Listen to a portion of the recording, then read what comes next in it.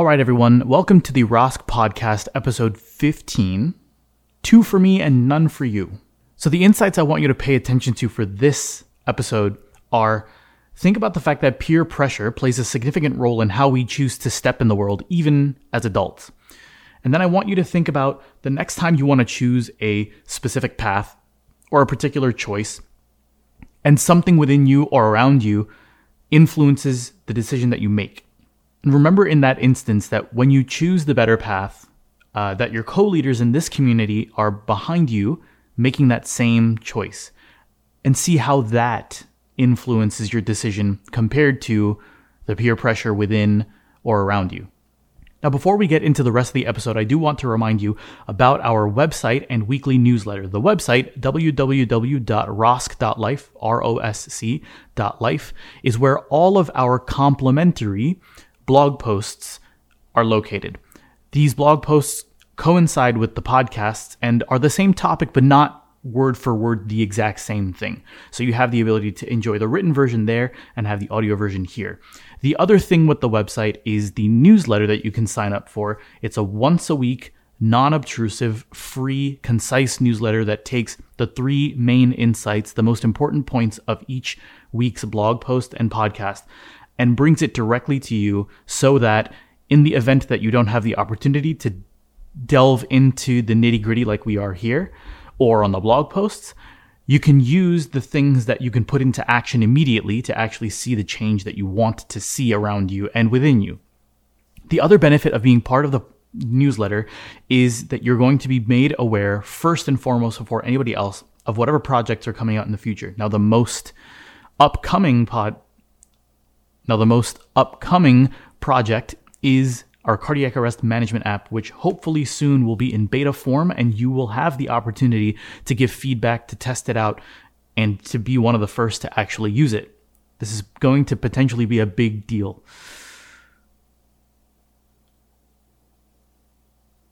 The newsletter is all about being free, unobtrusive, and useful. Those are the most important things, and we hope throughout the life of this project to keep this content completely free for everybody to be able to benefit from and grow with. Anyway, onto the podcast. Seth Godin has a famous daily blog that he posts on. He's been posting on for years and years now, and one of the posts that he mentions is called the Provincetown Helmet Insight, where he talks about having visited Provincetown, Massachusetts, and he was going to rent a bicycle. And what he did was he observed the people coming in pairs going to rent bicycles. One of the things that the person behind the desk would always ask is, do you want to rent a helmet? They're $1 each. And he noticed that either both of them rented a helmet or neither of them rented a helmet. The interesting insight that he got from this was the fact that the helmet would be offered and one would look to the other, one of them would make a decision, and both of them would be relegated to that decision. It's almost a form of peer pressure. Because when one person starts to say, no, we don't really want the helmet, the other one's not going to say, yeah, I want it, or kind of make the other person feel bad for not getting it. The other thing that Seth goes on to mention from a marketing perspective, because he is a master marketer, he mentions the fact that if the person behind the desk worded it differently, rather than saying, do you guys want helmets? They're $1 each. If instead he or she were to say something like, do you want to also rent a helmet with this bicycle? Everyone usually rents one, or something to that effect where you're changing the influence of the words rather than just putting out the choice, he suspects that more helmets would be rented and more people would be safe. Now, again, this is spoken about from a marketing standpoint, from an influence standpoint. But the influence portion of it, because we all deal with marketing every day of our lives, is very interesting to me because I feel like each and every one of us has felt something like this, even if we don't actually pay attention to the feeling itself. Now, how many times have you been in a situation at work where people are commiserating about something, going into their usual complaint loop? Or if you've ever been in a situation where, without even having a moment to reflect on something that's been said to you, the immediate response is something negative or something cynical or something jaded. Now, how many times have you been in a situation at work or otherwise where something is presented to you and the first thought is cynical or commiserating or jaded, or the first reaction is to poke fun at a staff member or even a patient, which we all know happens all the time. How many times have you felt in yourself the desire to take the higher path or say something better or say, we're better than that, or that's not the right thing to say, or you just feel some level of suppression for being the more optimistic one, for being the one to take the better path because you're afraid that you might be considered a party pooper, or you'll stand out because you're trying to be idealistic, or whatever it is. How many times have you felt that feeling? And a more interesting question that I ask myself is, when is the last time I actually paused to even feel that hesitation to do the right thing? Because it happens so many times that we almost skip that pause where we reflect and then go with the peer pressure. It's almost out of habit that we just go along with it and say, well, that's just the way it is.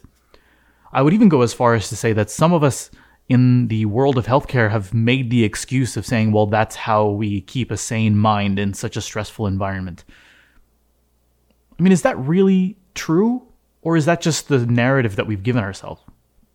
The silly thing about this is that it has an even greater impact, or it's sort of more ingrained in the culture as there is the level of seniority. So you move up the ladder, and it's almost as if you wait for your turn to be the one to make those comments and watch everyone around you laugh and, join in with you. And if you, as the junior, earn the disapproval of the person above you, and you earn their huffing and puffing, and you earn their eye rolling or whatever, you're the one who's wrong, period. I mean, that all sounds very high school, and it is. That's exactly how it works in high school. And the sad truth is most of us in the world haven't really gone past high school. And in this case, I think the high school analogy plays even more because we as healthcare workers spend so much of our waking lives in the hospital, in this building together, that it sort of is kind of like high school all over again. And what makes that so difficult to deal with is because when you do want to break that pattern, you're seen as weak or too happy-go-lucky or too idealistic or too optimistic, or you find yourself falling into that group of people where others look at you cynically, or others look at you as a party pooper. Like I said before, they look at you as someone who's spoiling the fun, mostly because everybody else is doing it. And what's really happening is you're making the other or others feel awkward about what they're saying. But we're so used to the banter and the gossip around us being that negative talk that it's easy for us to be able to point at that person who's standing out and say they're the outlier. And I think we all recognize this feeling because we all fall into it. Now, what does all this have to do with talking about leadership and mindset improvement in the world of healthcare? The reason why this has an impact is because of two things. One, something we've mentioned before, your mind is constantly eavesdropping on the words you say, every single word you say. And the second is that because you spend so much of your time in this environment, and because while you're at work, there's always this level of stress that exists. You're always on your toes and trying to always pay attention. I think your brain ends up being impacted and imprinted more with everything that's going on around you. And you spend so much time there that becomes more of your life than your own personal life. And each and every one of these aspects, even when it's downtime, when you're going to eat lunch, or when you're in the middle of a really critical patient, all of these things come together to paint the picture of your culture at work. It all has an effect on the way you behave and the way you think and the way you speak, which then has an effect on the way you think.